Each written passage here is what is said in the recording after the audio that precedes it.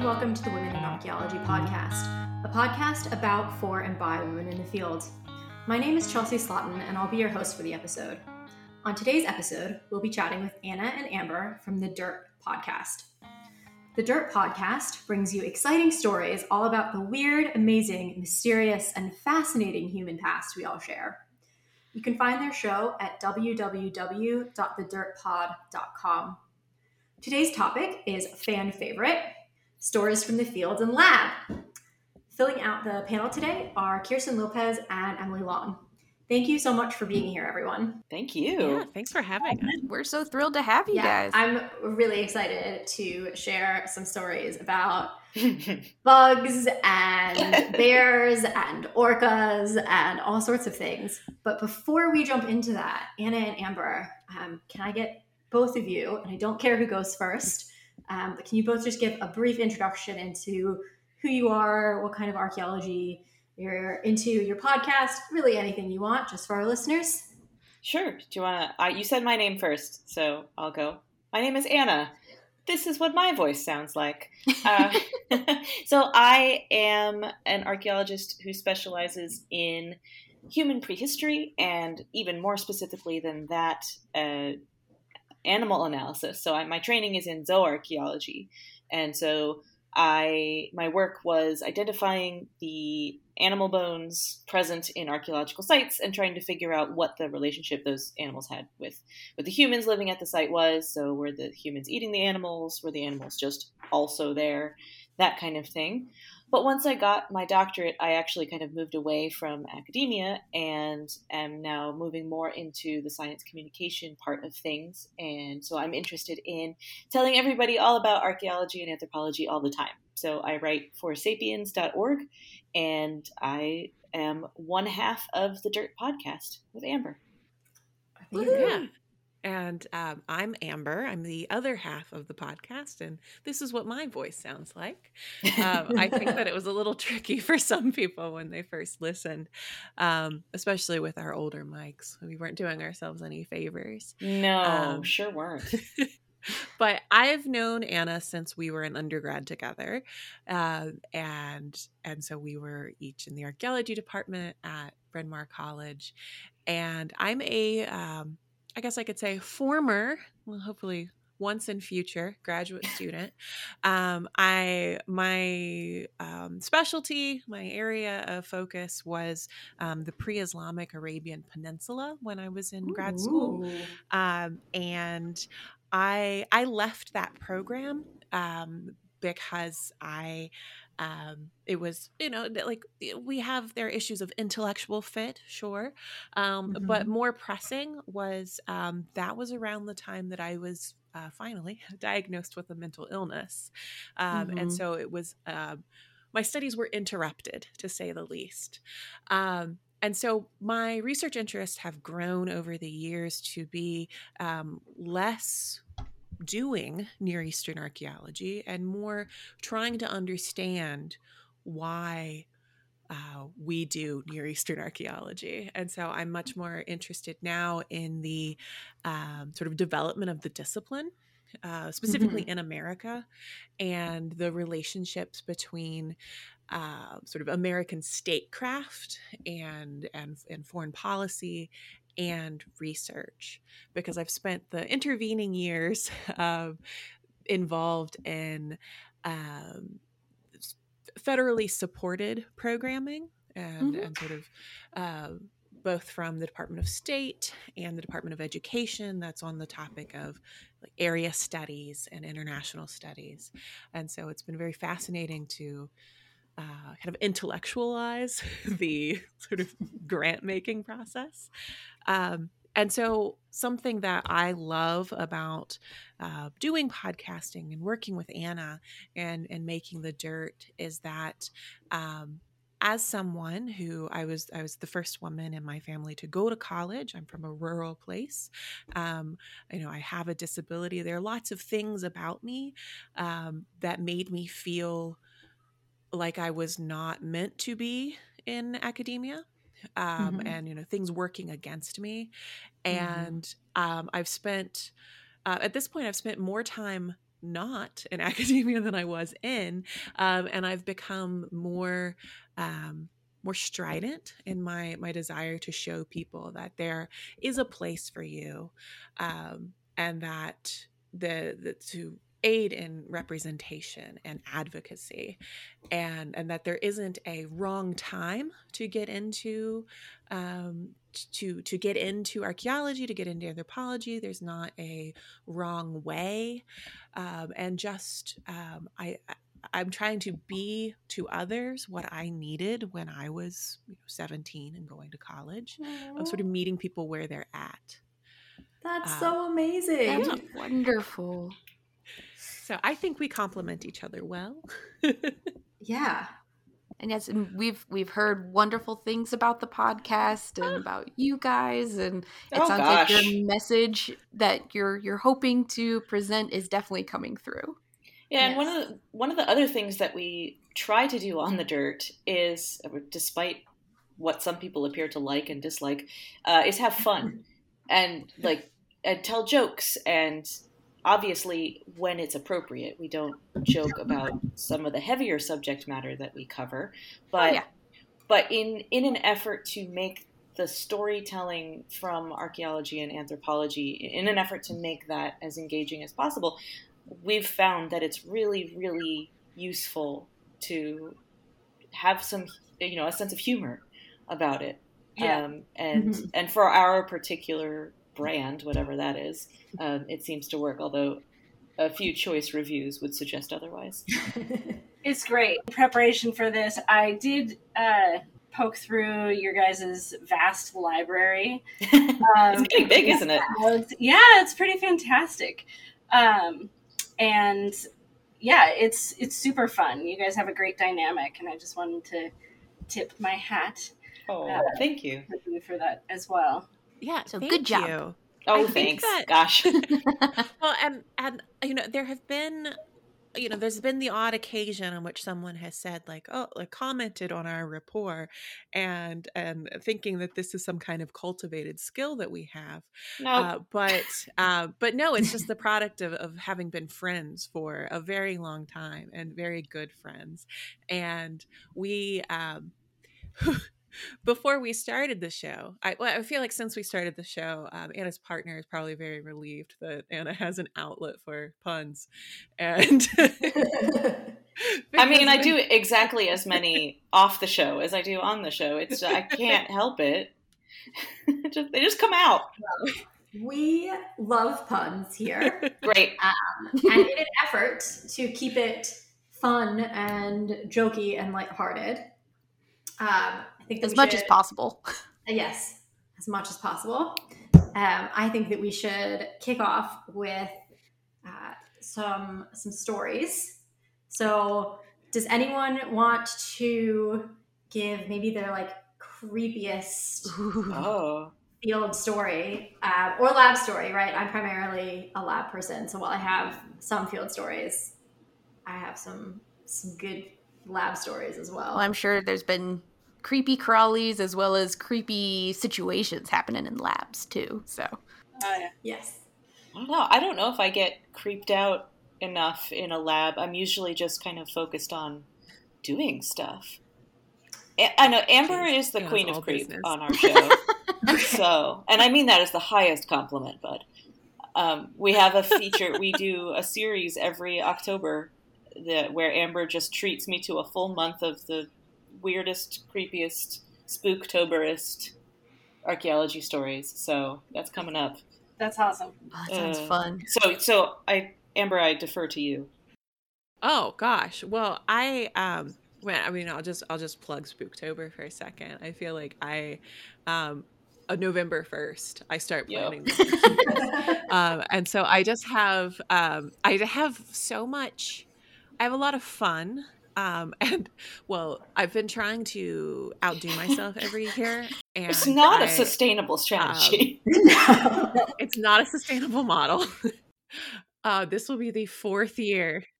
of creepy things happening to you, or just stories you hear? Not to me No. personally, but learning, finding stories from like archaeological case studies of creepiness.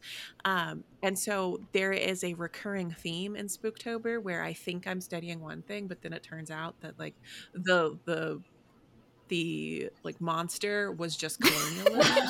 And like it like comes up on me like every time where I'm like, what? Like, why am I not all colonialism? Why am I not anticipating this?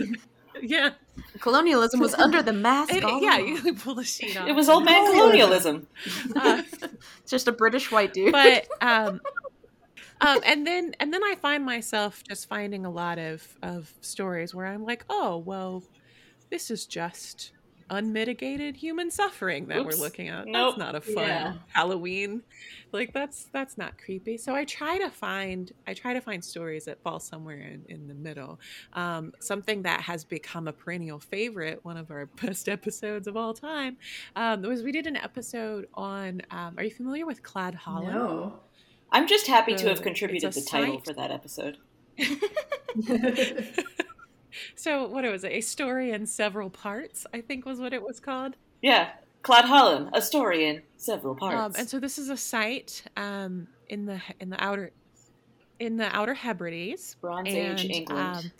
And there was an excavation. So you'll forgive me if I'm missing the details. We'll have to go back and listen to my own episode. But there was an excavation in which there were human remains found, and they were mummified.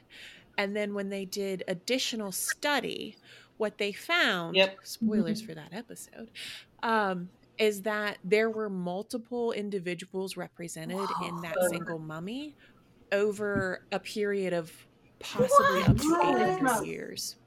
And so you had, I think it was there was a cranium of someone one person, else's a mandible of another. Yep. And then in each hand, there were teeth from different people. They were holding teeth from other people. And the mummies were in like a flexed, seated position, and it had been sort of lightly pickled or just full on mummified? So there was really cool analysis done of the mummification process where they had been interred in a bog. Well, they had been briefly interred in a bog to just sort of like a quick dip. And then there's... So it's like hard to pull bodies out of bogs. What exactly were you doing so that with was that? seen that it was something that paused putrefaction. And then as I learned preparing this episode, there is a known tradition of smoke, like mummification via smoke, curing, in the British Isles at this point. And so just like a wild story that we didn't answer any questions. Our whole episode was basically just like, what were they doing? We don't know. Yeah, and so it was just this like really exemplary case of just like doing your usual excavation, and then you find something that they were in no way prepared for.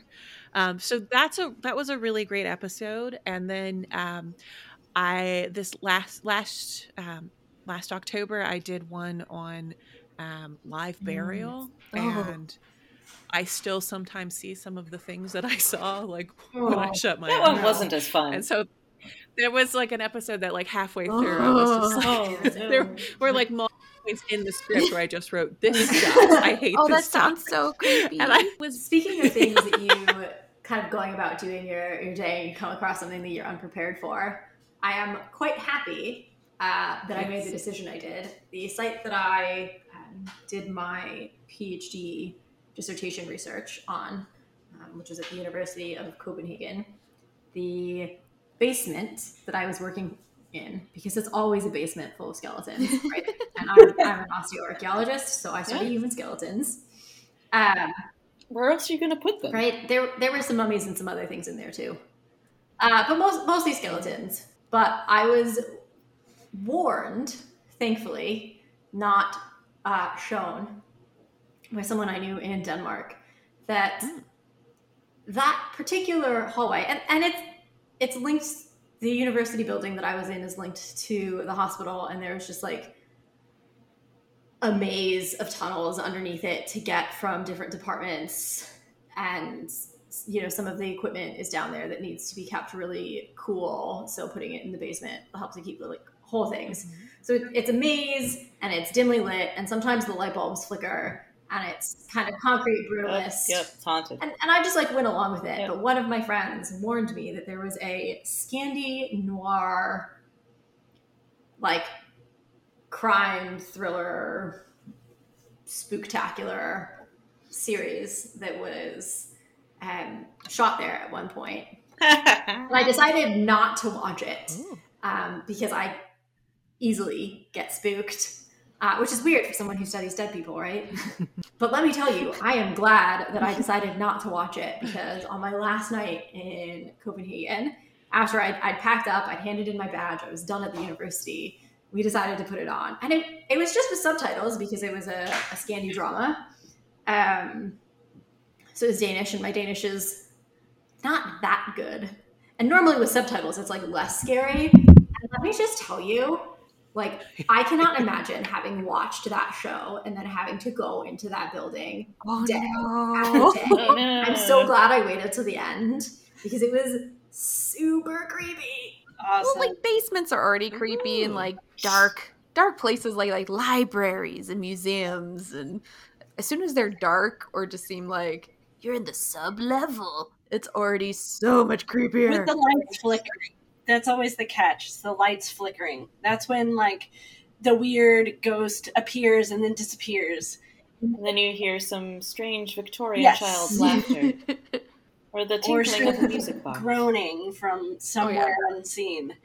Yes. Oh yeah, and the caveat then too on that is like you have to be by yourself, because I've definitely been at archaeological sites by myself where it's like a burial site and whatnot, and as soon as I'm alone and I immediately am like, is there someone behind me? It feels like there's someone behind me. Who's watching me? What's going on? And I imagine the same thing in a museum or basement where it's like, I'm all alone, but who else is here? I was alone 95% of the time, which was great, because I could play whatever music I wanted to. And in an attempt to improve my Danish, and I have a couple friends I've stayed in touch with, and we text in Danish, and I'm actually quite proud of the fact that I am. That's awesome. My friend has told me I have the grammar of an 11-year-old, but it's a foreign language. I'll take it. Cool. 11-year-olds communicate. It might not be pretty, but I can get across what I mean. But in an attempt to improve my Danish, I found myself putting on like Disney songs in Danish. That's fun. Children's like, the wheels on the bus go round and round, but in Danish. And one time, my point of contact and someone from high up in the university and a funding person came in when I was playing Disney and studying skeletons, and I was like, this is totally normal. I'm just trying to learn Danish. Well, and I'm sure later on, it's like somebody was down there and they're like, why do I hear the echoes of the wheels on the bus? And why is it in minor all of a sudden? Oh man. Yeah. Creepy stories. I have a quick one, but I was on a survey in BLM land somewhere in Oregon, and we're going along. We start our day early. There's only 3 of us. I'm on the outer left. A friend of mine is in the middle, and boss is on the right. And we're going through, and suddenly we stop, or the person in the middle stops, and she's like, okay, I need you guys to come here. And I turn, and we're probably only about 5-10 meters away after she stopped. And I can see what she's talking about from a distance. And it's this sort of depression in the ground that's about 6 foot by 3 foot with some fabric sticking out. So we went into oh shit mode and poked at it a little bit, did see some bone. So it's like a Sunday. So we dig up the sheriff, find the sheriff. The sheriff gets a hold of the BLM folks who gets a hold of the state anthropologist and a couple of detectives. Yeah, as you do. And we got DNA swabbed, boot printed, and showed them where the site was. Kind of were dismissed for the day, so we all decided to go have a beer and wait. And as we're waiting at the restaurant, we get a call, and my boss just kind of like nods his head and is like, okay, well, thanks. Turns off the phone, looks at me and says, ladies and gentlemen, we have a horse. So had thought it the brilliant idea to, instead of disposing of a dying or dead horse as you normally would, walked it out to the middle of BLM land, buried it in a chainsaw bag of all things, and that was one massive hole when we went back the next day after they had excavated it. So, I'm sure. I mean, to be fair, yes, horses are big. And disposing of them, it can be very expensive. But okay. So on that note, we've had a couple creepy stories. I now feel really sad for the horse. So we're gonna go to break so that I can process my sadness over the horse. And when we come back, we'll talk about some more fun field stories. Did you know that we have a blog? Check out the Women in Archaeology website for a variety of blog posts, as well as past episodes. Interested in supporting the podcast? From the website, you can check out our Patreon account and learn about the different ways to help support the blog and podcast. We can give you a cool sticker in return. Again, thank you for listening.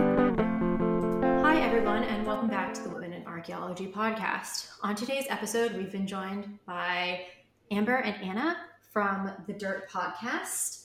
We've been talking a little bit about some of our favorite field stories.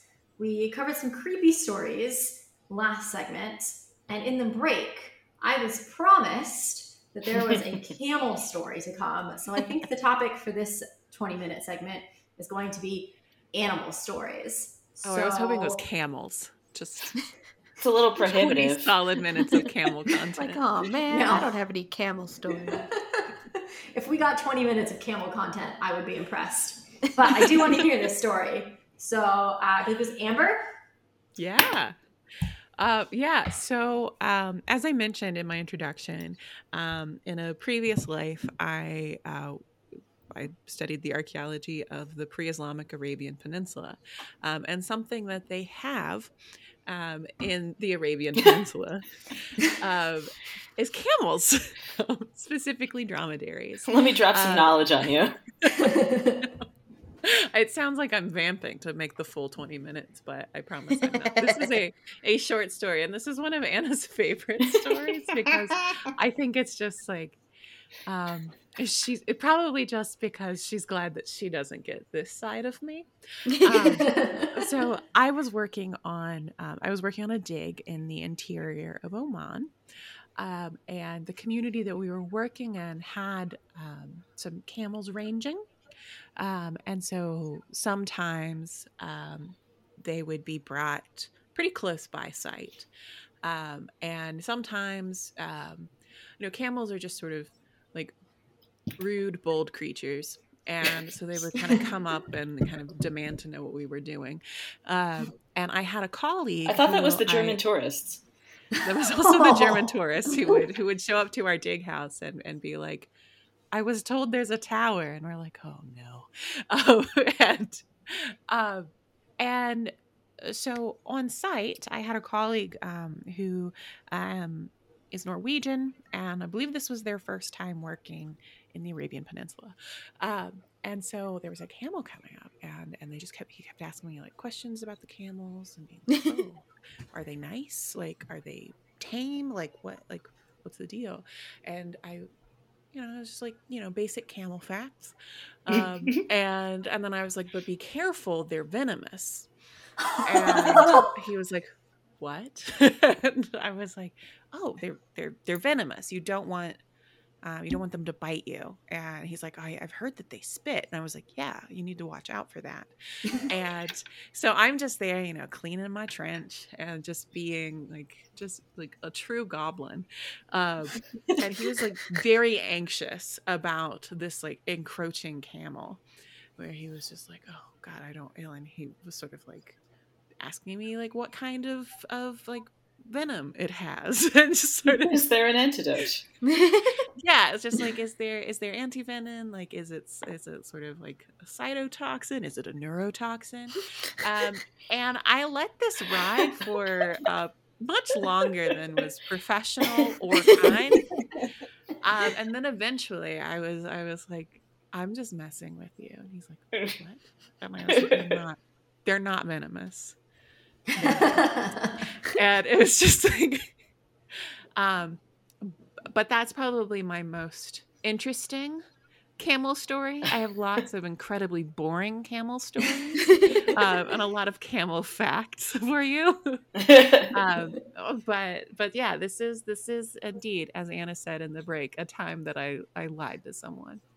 It was just a little camel prank, a cheeky camel prank.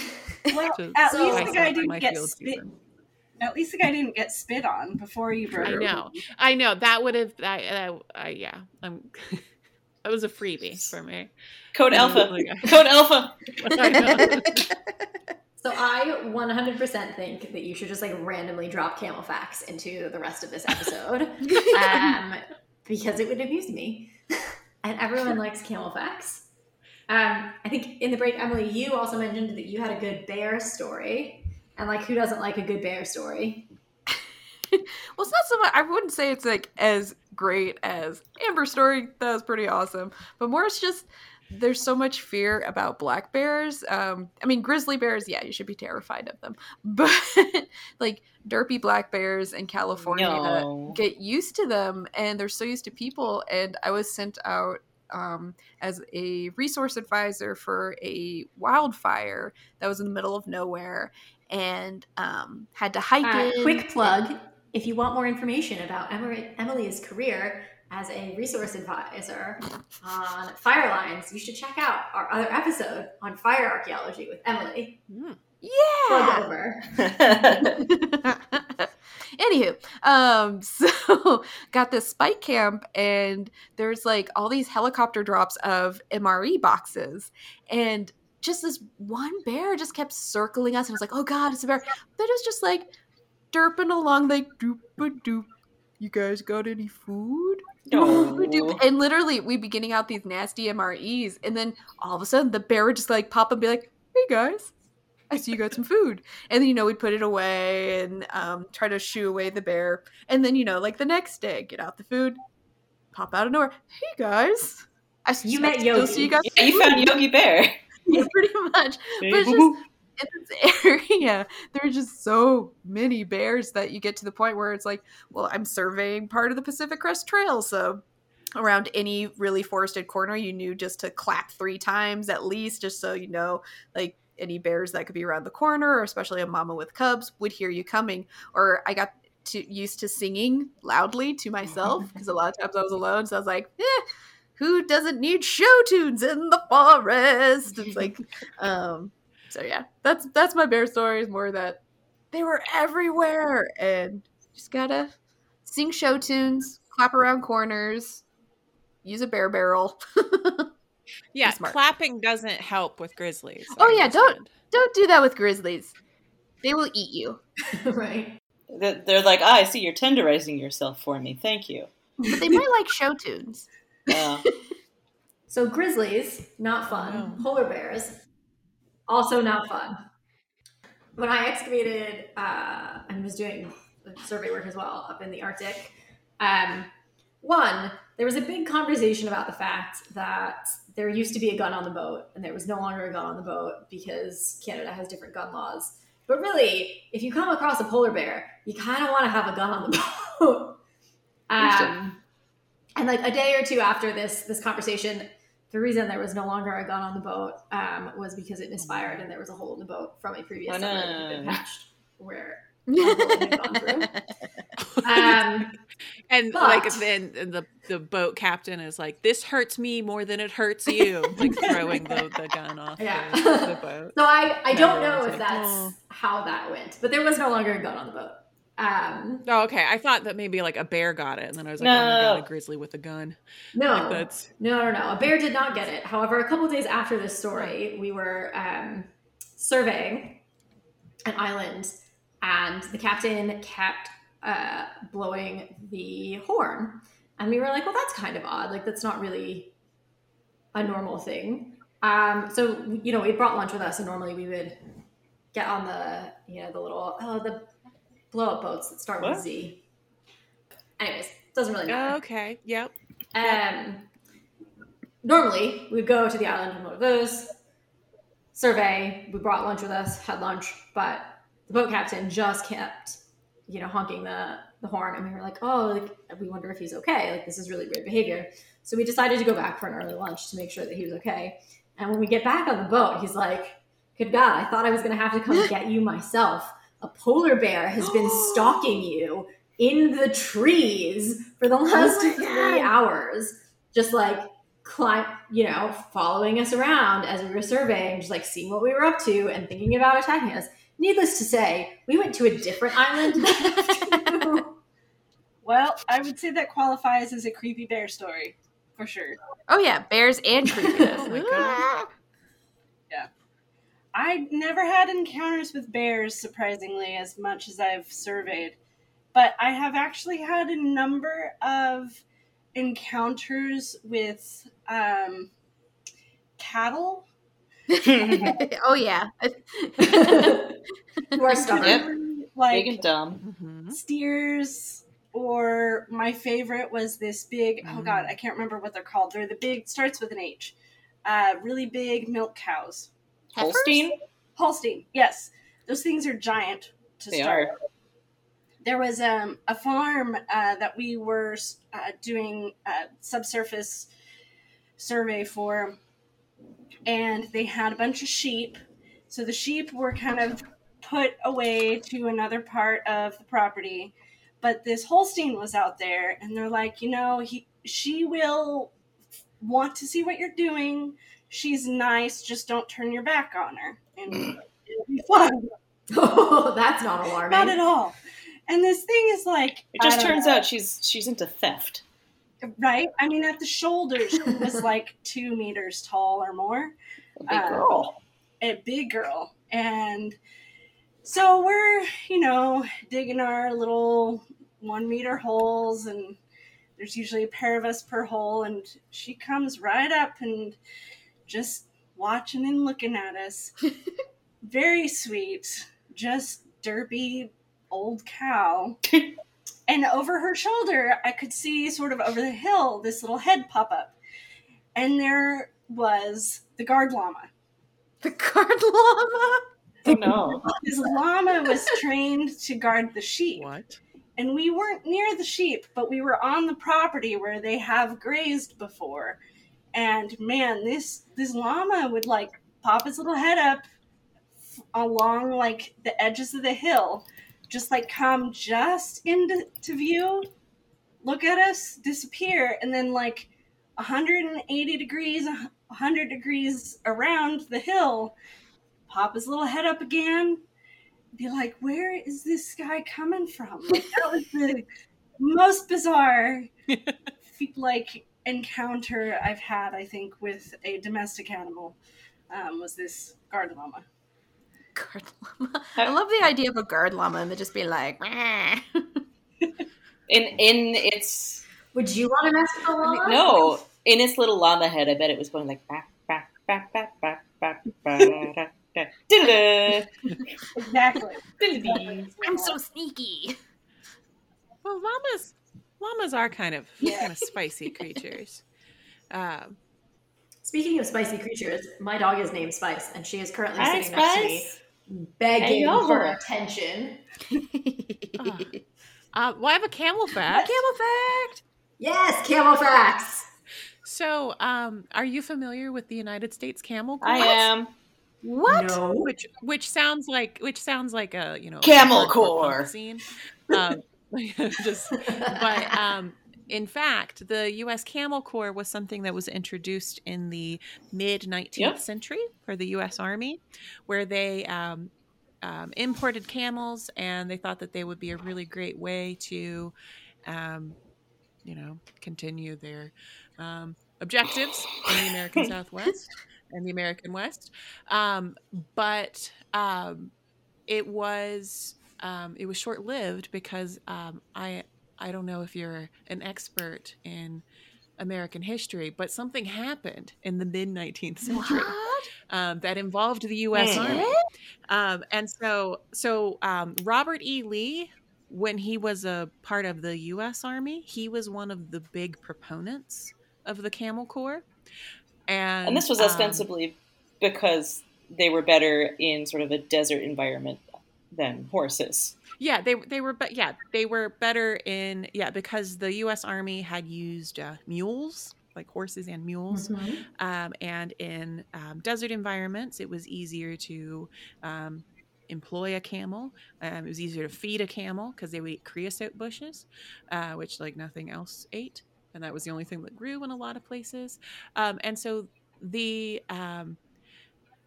if there were in the story of the Confederacy and the Civil War, if there were a lost cause that I could get behind, it would be the Camel Corps, because the reason why the Camel Corps idea was sort of died is because it was people who left to join the Confederacy, or be its president, or be one of its primary military leaders.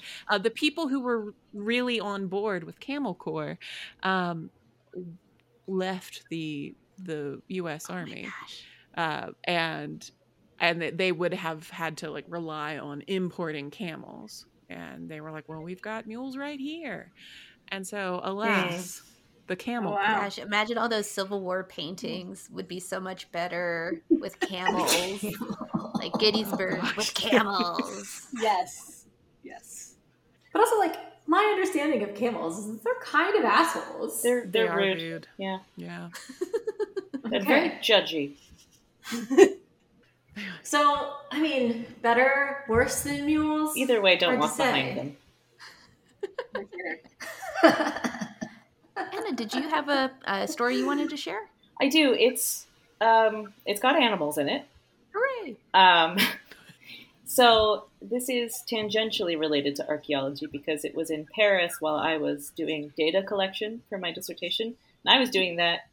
I was doing that in Bordeaux. My partner was in Paris doing her research, and so I was visiting. But I was still there archaeologically-ish. We went to the... For visa reasons. For reasons, yes. So we went to the Jardin des Plantes, which is a former French palace, and despite the name, has more than plants in it. It has a small zoo, because the palace used to have a menagerie, and they just kept up appearances, I guess. And this was in the evening. It was also very soon after the Trocadero shooting in Paris, which I believe was in November of 2017, 18. And so Paris was sort of on heightened alert, and there were gendarmes and sort of members of the French army everywhere with automatic weapons. And so that was sort of just the background noise of this. So we were just with a friend, and we went to the zoo, and it was in the evening, and we were just poking around the exhibits. It was a nice small little zoo, and we had read the sign on the entryway, and it said, the zoo closes at 6 p.m. Okay. And so, I just got a message from my partner who can apparently hear me, and it was in 2015. Thank you. Texting me from the other room, you're doing it wrong. I've got fact checkers on the line here. She's not even paid. But neither. That's exceptionally true.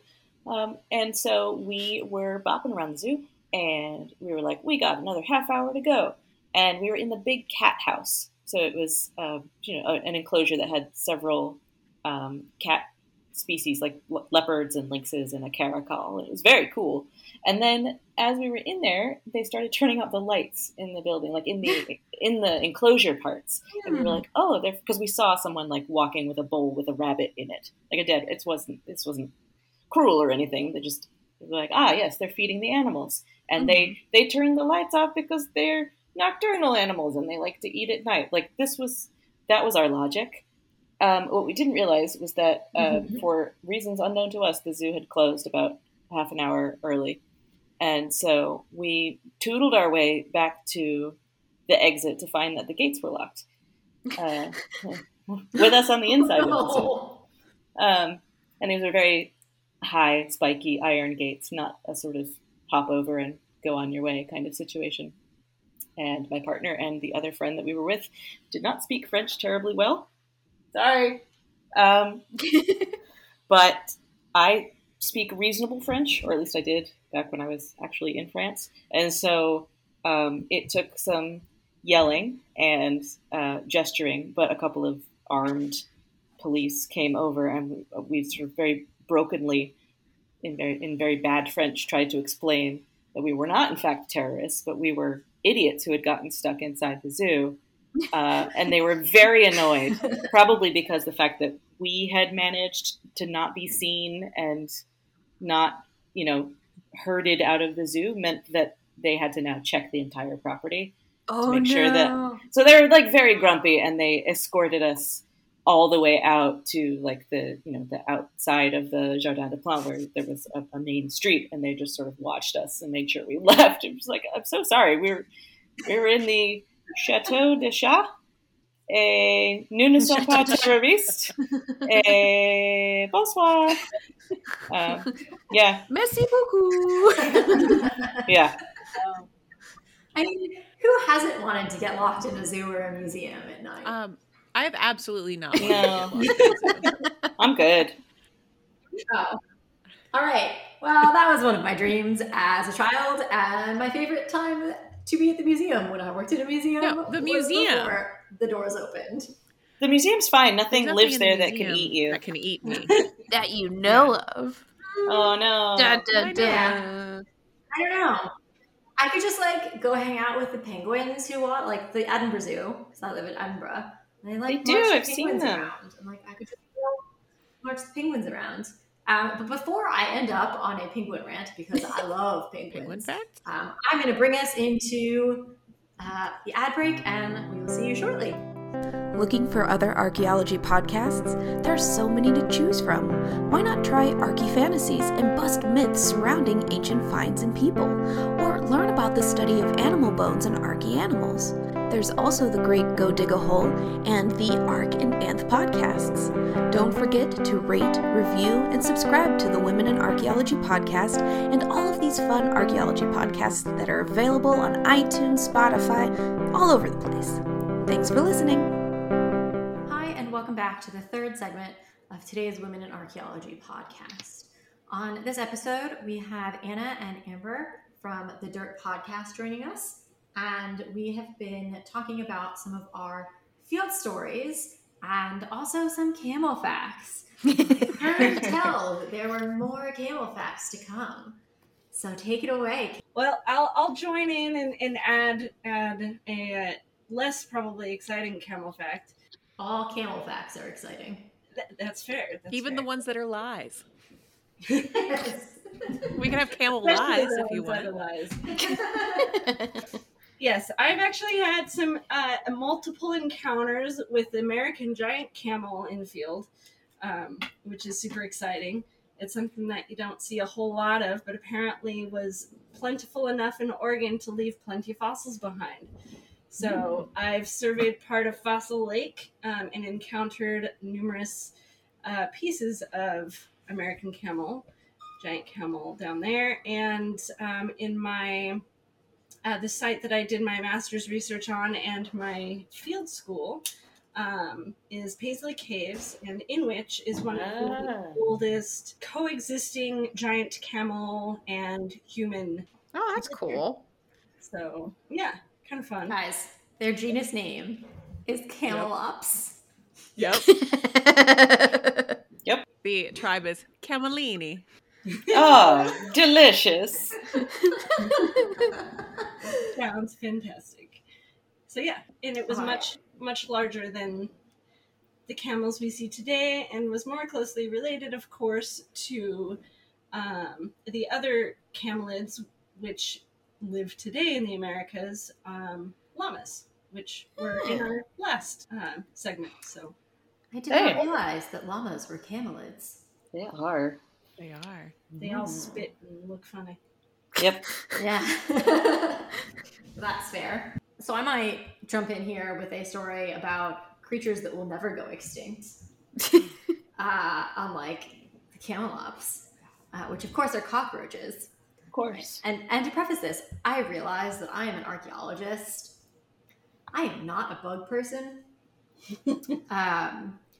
As I have aged out of screaming and shrieking and dropping things and running away when I see spiders, because I lived in an area where we had brown recluses and black widows, and spiders could do damage. I now live in the UK. There are no poisonous spiders here. I still scream or shriek or get annoyed and ask someone else to deal with them because I don't like them. They can move in too many directions. But I'm also not terribly fond of cockroaches. And I went to school in New Orleans, which, if you've ever been to New Orleans, full of cockroaches. Huh. I didn't know that they had a lot of cockroaches there. They have so many cockroaches. Is it because it's swampy? It's swampy, it's hot, I don't know. There are so many cockroaches. Whatever it is, they like it. Yes. So aside from, the night that I rolled over to face my wall, opened my eyes, and there was a cockroach about 3 inches from my nose. No. And I woke up literally my entire floor screaming because that was not a pleasant way to wake up. Sorry to any of my old floor mates who might be listening to this podcast. But I had that in undergrad with house centipedes. Yeah, no. Yeah, beasties. Not a bug fan. Like digging in the dirt. Have to deal with bugs. Not a fan of them. Yeah, but then you're in their space. Like, I respect them from a distance. Yes, from a distance being the key word there. So I was working at the university archives part-time as a student worker, and they had just gotten several boxes of correspondence from a U.S. envoy to the Vatican who was donating her. She had retired. She'd gotten a degree from that university, and so she was donating her kind of collection.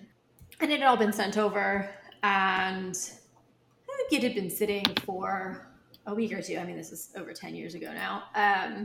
No one had time to look at it, and they said, all right, Chelsea, our lovely student worker, your job is going to be to open up these boxes and kind of figure out what's in them. We don't know how well cataloged any of this is. And basically what we want you to do is to sort it into years for correspondence. And I said, great, I can do that. So I open up the first box, and it looks like things have been tied together into like bundles of correspondence. Not really sure, if it's organized in any way. And I pick up the first bundle, and I kid you not, hundreds of cockroaches streaming out of this box. Some of them started crawling on me because they bit the back of the packet that I picked up. And I just I was in an archive, and it was quiet, and there were other researchers there. And I was trying so hard to be professional, and just I put the envelopes down very, very carefully because I didn't want anything to happen to them. And then literally just started doing that bug dance, where you're shaking your arms and you're shaking your legs and you're like, no. Got all the bugs off of me. Oh my God. Went to go find my supervisor and was just like, so many cockroaches. All right, and she's like, okay, I'll take care of it. What else can we have you do? Oh, we've got this other box of bugs from this LA playwright. Right, so they opened it up. They made sure there were no cockroaches in it. They went to pick up all the boxes from the Vatican envoy to fumigate them because cockroaches. Started going through that box, and it turns out, and this should not be terribly surprising, given what we now know with Harvey Weinstein and the like, but this was an older male gay playwright, and he apparently was well known to help young aspiring actors establish their careers in return for a little something something, which was well documented in all of his letters. Oh no! Included a variety of full frontal nudes. No! Which part was worse? Both. Anyways, brought that to the attention of my supervisors as well, and they were like, maybe you should just go home for the day. Today is not your day. Oh, buddy. Who knew the archives could be so exciting? Right? Oh, man. Cockroaches and cocks. Yeah, pretty much. Different kind of cockroach. A hard pass. Oh, bud. I have a bug story. I mean, it's not as cool as the archives, but just in terms of the creepy crawlies and doing the bug dance. I've done the bug dance many, many times. But I'd say like the worst bugs I've ever encountered are in Oklahoma for surveying because of ticks. That's where I live. Oh. Do you get really bad ticks? The fleas are more of a problem at the moment, but I don't know. The one time I did a survey in Oklahoma, I ended up being like, it was their worst tick season within a few years. And I never really had to deal with ticks all that much. And so I had like gators covered in DEET. I bought permethrin and all that kind of stuff because I was just desperate. Because the first time I went out, I was like, oh, whatever, la, la, la. I'm sure I'll be fine. And I get back to the hotel and I had over 30 ticks embedded. And that's not counting the ticks that weren't embedded. And then I was like, oh my God. And I, of course, did the bug dance and lost my mind. And I had to do like all this stuff to like, I put like Vaseline in my hair to try to like drown them out so that then I could pull them more easily. It was a lot of gross stuff. Anywho, so the next day I was like, okay, I'm covered in DEET. It's going to be better. I get back and I'm like, shower, there's fewer ticks. I got maybe 10 embedded or something like that.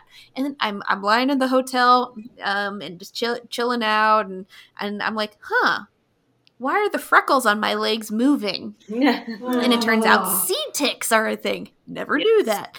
And I like tiny. Oh, they're so tiny and they're so horrible. And so I got duct tape and I got the duct tape and that was the only way to really get them out. So I'm like duct taping my legs and duct taping my arms. And then I go into the bathroom and they're in my eyebrows. Oh no. Oh my God. And so like after that project and like it came to a point where I was like completely covered head to toe. I duct taped my pants and shirt closed. I refused to pee outside because that seems to be oh no, opening the gates to one's clothing and that type of thing. And I pretty much told that company, I'm like, I'm never gonna work in Oklahoma again. Yeah, hard pass. Do the ticks in Oklahoma have Lyme disease? Oh, yeah, and I'm sure Oklahoma's wonderful. I had a very bad experience. I think Lyme is less common there, as I understand it, but there are other tick-borne illnesses that are more common. Yeah. And I grew up pretty close to Lyme, Connecticut, the place from which Lyme disease emerged. So I guess I'm just always tick adjacent. Now, I have to let everyone know that through this entire conversation, I have gotten out my National Audubon Society Field Guide to Insects and Spiders. Ooh, excellent. And so I've been looking up everything that we've been talking about. Why? There was a... You're going to send me pictures of them later. Why? Yeah, there was a cockroach. So I live in the woods, like, and so there are cockroaches outside. Like in a house. Where they live.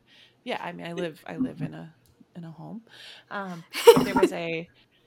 There was a cockroach, and so I have an aversion to squashing bugs, not because they gross me out, but just because I would rather relocate them. And so to be perfectly clear, when I see a spider and I want something done about it, I want it relocated, but I don't want to get close enough to relocate it. Yeah, I can't handle the crunch sound, so I totally feel yeah. Now I have a new approach to this, which usually I lived in a basement apartment for a while, and there was a Jerusalem cricket that had moved into my bathroom. Yep, and I remember this. What I did was I just pulled the door shut and yelled, "You owe me $600." And it was big enough to pay rent. I have a new roommate now. And so when I do have people around, I just yell like, there's an insect. But now my new trick is to yell, let me identify it. And my parents are like, it's a cockroach. And I'm like, yes, but what kind? And so I don't have to deal with this. But I have a few. I have one tick-based trauma story, but that I won't share because it's just sort of just letting us know you have one. Yes, just it's like you're just reminding me of things that happened in my childhood. But it was a little bit of a no, it's fine. A little bit of I think an elaboration on the bug dance is when I was hospitalized. When I was swimming, and this was before my archaeology days, when I was just a child. I was swimming up at my aunt's house. She lived up on the mountain. And I was swimming in her above ground pool, and I had long hair. I've never been good at brushing my hair. I've always been the 7-year-old. And I had my little goggles, and I was swimming around, and there was a Japanese beetle. They are an invasive species that come and eat specifically my plants, it seems, exclusively. And one was around my temple, and I thought it was just my bedraggled hair, and so I brushed it, and then I was like, oh, that's weird. And then I felt something in my ear. I was just like, there's something in my ear, and I sort of I kind of pawed at my ear, and I was like, nope, that's going in, and I started shrieking. And so my mom and I think my aunt ran over. They had been sort of visiting while I was splashing around. And they ran over, and they didn't know what was going on. And so I just kept screaming, it's in my ear, it's in my ear. And I don't know if you've seen a Japanese beetle, but they're very sharp little guys. And it had crawled into my ear, and it was moving, and it was confused. And I was like, it's in my ear. There's something in my ear. My mom didn't know what it was that was in my ear. And so my aunt ran in and got basically the syringe that one of my cousins had their wisdom teeth out. And so, the irrigation syringe that you like to clean your little or whatever. So she got that, which was clever, of just like, well, she said there's something in her ear, let's rinse it out. And so they got some water, and they tried to shoot some water in my ear to kind of wash out whatever it was I was shrieking about, because they didn't know what was going on. And I didn't fully understand what was going on. And also I was a child, and it upset the insect that was inside my head, that at this point I thought was just in my brain. And so it had scratched in my ear, and it was very painful. Because it turns out you got a lot of nerve endings in your ear canal.